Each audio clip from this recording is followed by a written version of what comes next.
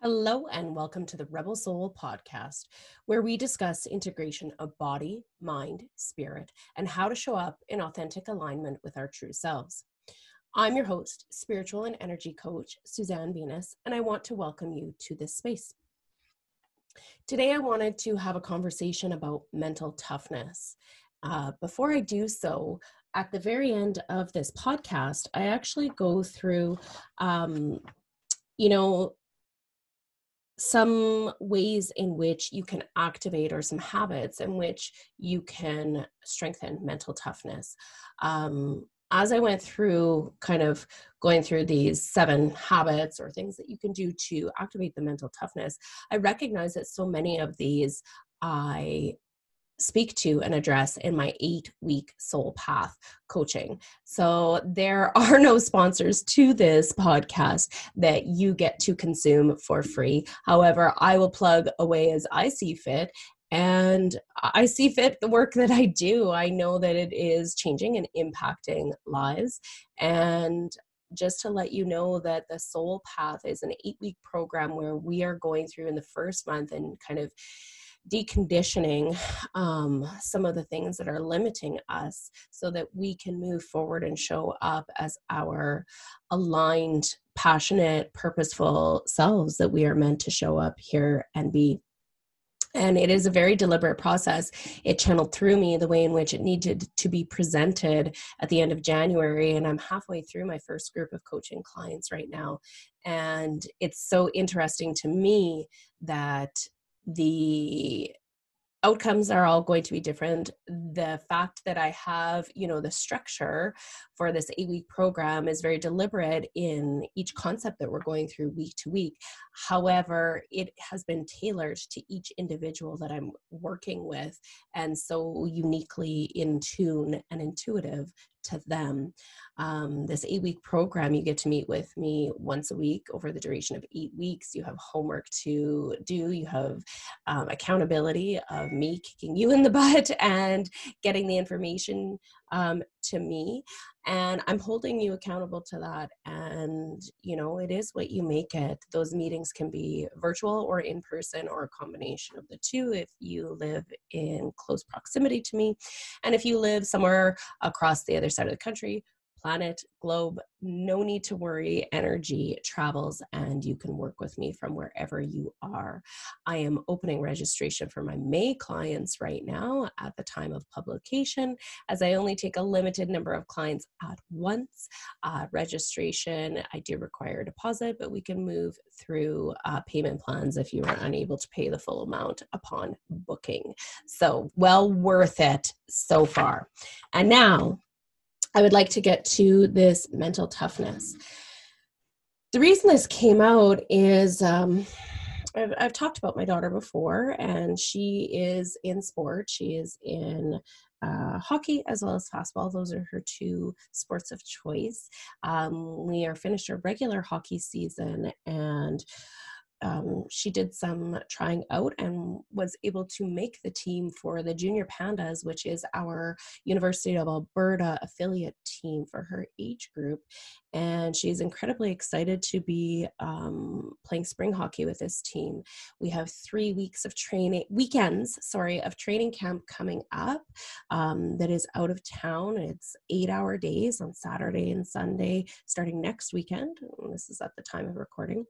And during those 8 hours, they go through on-ice training. They're watching videos of drills and talking about theory of sport. They're working with sports psychologists that work at the university. They're working with agents who talk about women in sport and the process in which to get picked up on other teams and what they're looking for. They also get the opportunity to work with fitness coach as well as nutritionists, which is just such an incredible opportunity. We feel really blessed that our daughter at 10 years old, turning 11 this summer, has the opportunity to work through this. And us as parents throughout the training camp, we can watch any of or be involved in any of these sessions, which is phenomenal as well. When I was in university, I did my education degree, and my major was was phys ed. I mean, I'm such a physical person, it's no surprise that phys ed was my specialty teaching area. And the classes that I truly loved the most were all of the sports psychology classes that I took in university. And so it's no surprise to me that, you know, as my daughter's going through this, I'm like, oh, fuck, it's been 20, I don't even want to say how many years, but 20 some years since I've been in university. And those concepts are not fresh in my mind. I am so kind of consumed or interested in the way in which the brain works, as well as part of what I do integrally. It's body, mind, and spirit, folks. Like those of you listening, it's not just one or the other. They're all interplaying on one another. And, you know, watching my daughter and the struggles that she's had this year, I recognize it's all psychological. And so, you know, I want to be the best support and have the same language that she's learning through this program and the psychology courses that she gets to be a part of as her parent, to best support her in her sports career, whatever that happens to be moving forward. And so, you know, to me, it was really interesting. We had this series of videos that she has to watch before training camp begins next weekend. For the sports psychology session, and it's all on mental toughness in sport. And that's why I wanted to have this conversation, because as I was sitting and listening to all of these videos and watching these videos with her so we can have this common language, it all talked about mental toughness. And the definition of mental toughness is our natural or developed psychological edge that enables us to cope better than our opponents. It talks about our resiliency or stick-with-itness. So to me, I'm going to record so that I can put on social media. So pausing here, recording with my other device. Sorry, folks. To me, mental toughness is, in essence, grit. And according to Angela Duckworth, grit is the passion and perseverance for long-term goals that combines resilience, ambition, and self-control. Now, why is this important? Well, I was talking with a client of mine not long ago who said they had hired, you know, this assistant at work. And this assistant, you know, had to work with high pressure. She fit all of the criteria, came in, she's really young 20s, fit everything on paper, interviewed, did really well, got there. And with the pressure, she was so worried about failing that she couldn't handle the pressure and she froze and she quit. She made herself sick. And what I recognized at the end of my teaching career, now I want to preface this that I was teaching from 2015 till about 2020, 21. A couple of years off when I was ill, but otherwise those were the years that I was teaching. What I noticed more and more was a group of students and children who have everything. And often this happened because their parents grew up struggling in whatever way. And their parents did not have everything. And so, you know, what happens with this group of parents is now they're making a lot of money, things come easily to them, they have a lot of success, and they had a lot of struggle, and they don't want their kids to have that struggle. So what do? They give their kids everything. But in doing so, in giving their kids everything, the kids expect everything to be handed over and given to them. Struggle has been taken completely out of the equation. Things being hard and challenging don't happen. And so when they do, they don't have the grit or resilience to actually persevere and move through. One of the reasons that I love sport for my daughter is that I will recognize she's in a position where if she wants something, essentially she gets it. She has to work for it or earn it. But in sport, nothing is guaranteed or given. She has to work her ass off for it every single time. Her position on each team is not guaranteed just because of anything. She has to work just as hard to prove her worth, to show that she can persevere. She struggled through, you know, different parts of this last season in hockey where she got severely in her head that she was debilitating herself, and moments that we had to work and talk through. Some ways in which I hope that I helped her. In some ways, I really feel that I didn't.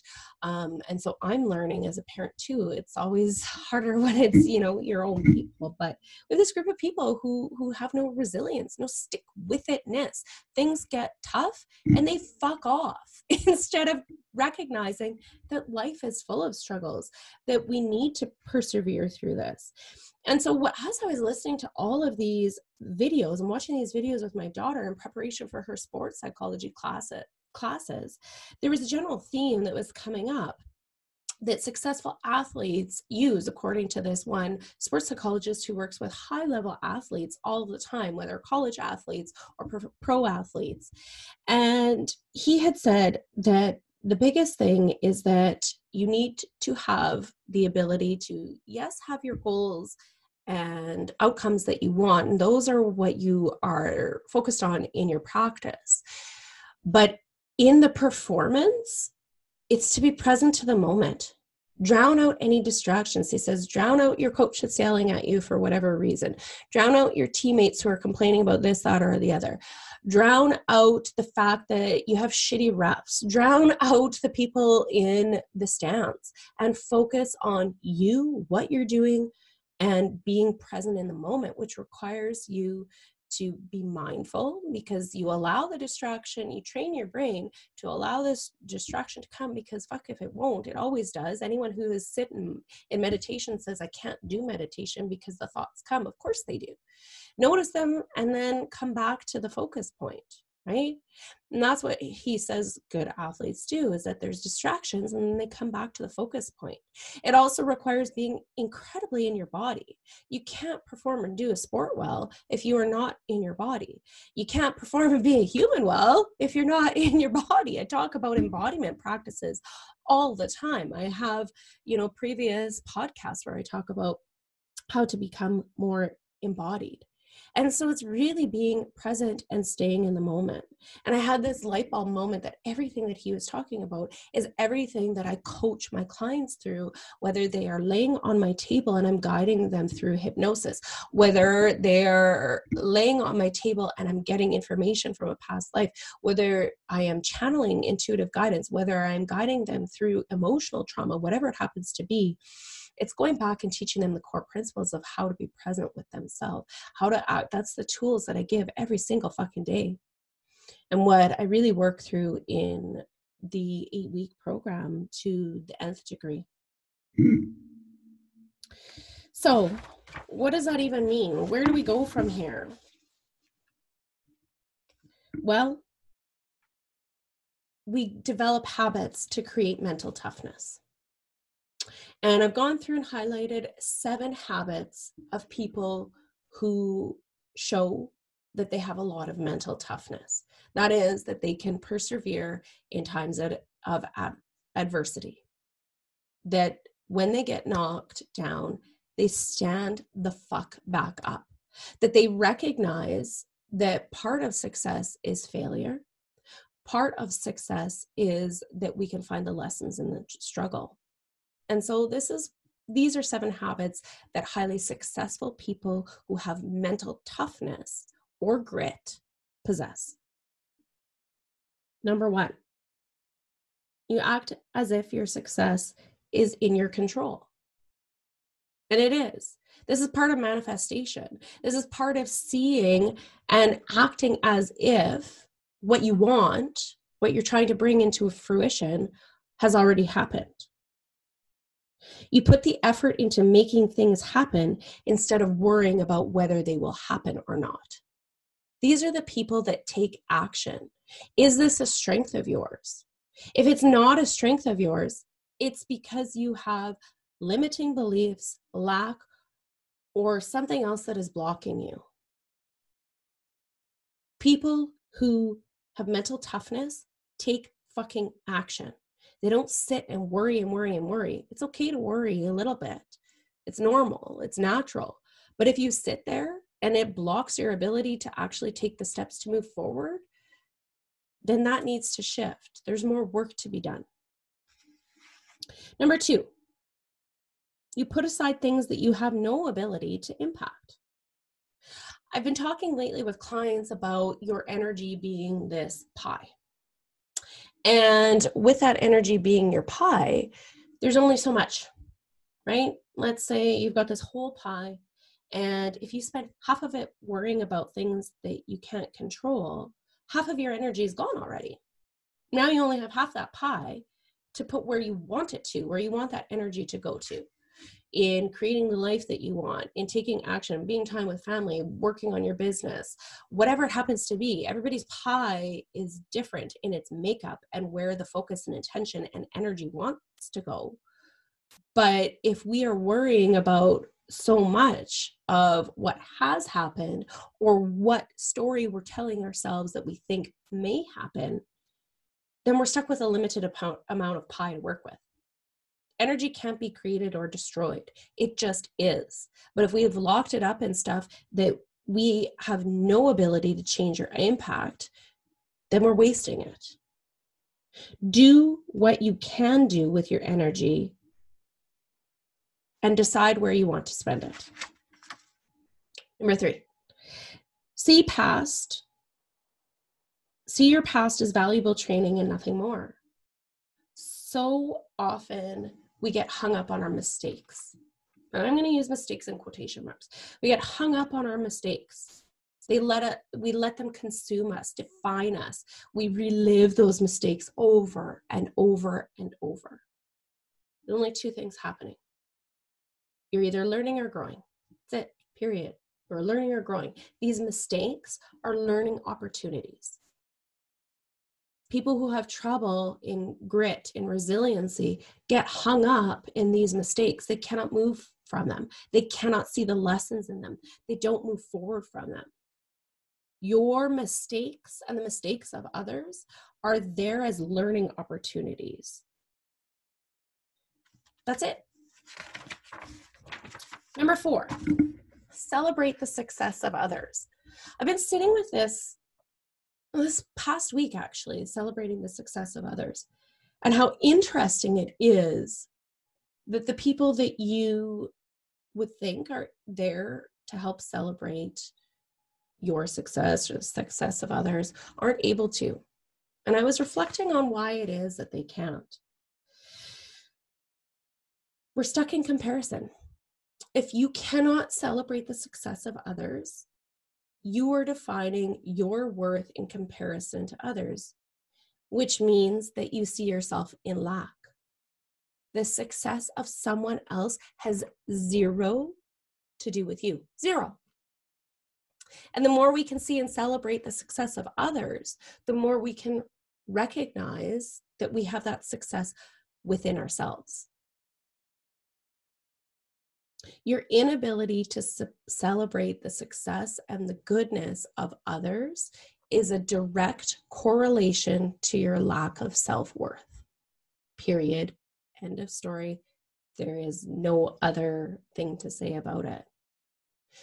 So if you have been successful in something and others are not able to be there in support of you, do not take it personally.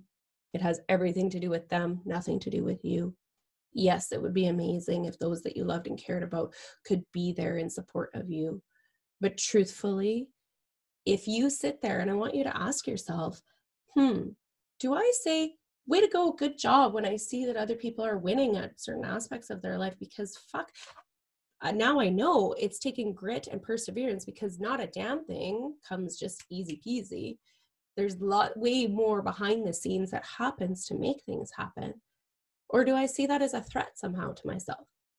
And if so, how do I really truly feel about myself? I bet your worthiness is sitting pretty low. So how do you work on it?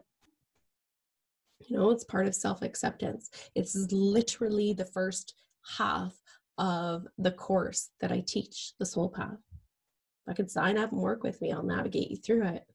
There's no easier way around it. You just got to go through. Celebrate other people's awesome and let it inspire you wherever you can.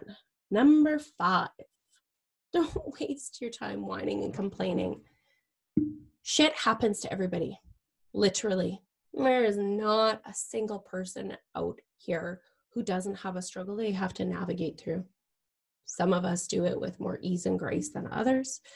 Some things are easier to navigate through than others. Give yourself a bit of time to wallow in it, to express it, to move through it. That is natural and healthy. But here's the thing, words hold power. Thoughts hold power. So if we're sitting and ruminating and all we are thinking about is how shitty everything is, guess what it's doing to your energy? People who have a lot of mental toughness recognize that there will be struggle. Recognize that things will be hard. They also choose not to sit in it and wallow in it. They also choose to not sit with the people and change the dynamic when other people are stuck in their whining or complaining. It serves absolutely no purpose other than to bring your vibration down. Detach from those who consistently complain and cannot take the lessons from those opportunities. Yeah, things suck. There's lessons to learn and grow from. Number 6, count your blessings. Have gratitude. Quit comparing yourself to others and be grateful for what you do have, period. Start seeing the good in your life every day. Once you can focus on the good, it reminds you that there's more good to come. It becomes easier. Trust me on this. And the last one, be your fucking self. Just be yourself. No one else is you. And no one gives a shit about what you do or don't have. So people are drawn or repelled to you based on who you are. So be fucking you fully. Embrace it. Know who the fuck you are and show up as that person every single day. It allows you to have a genuine relationship with yourself, and it allows you to genuinely connect with others. Again, where the second half of this course that I divinely designed takes us. There you have it, my friends. Mental toughness, the ability to navigate through hard shit. We're all going to have hard shit. Can you move through with ease and grace, or do you let it consume you? That's it for now. We'll talk soon.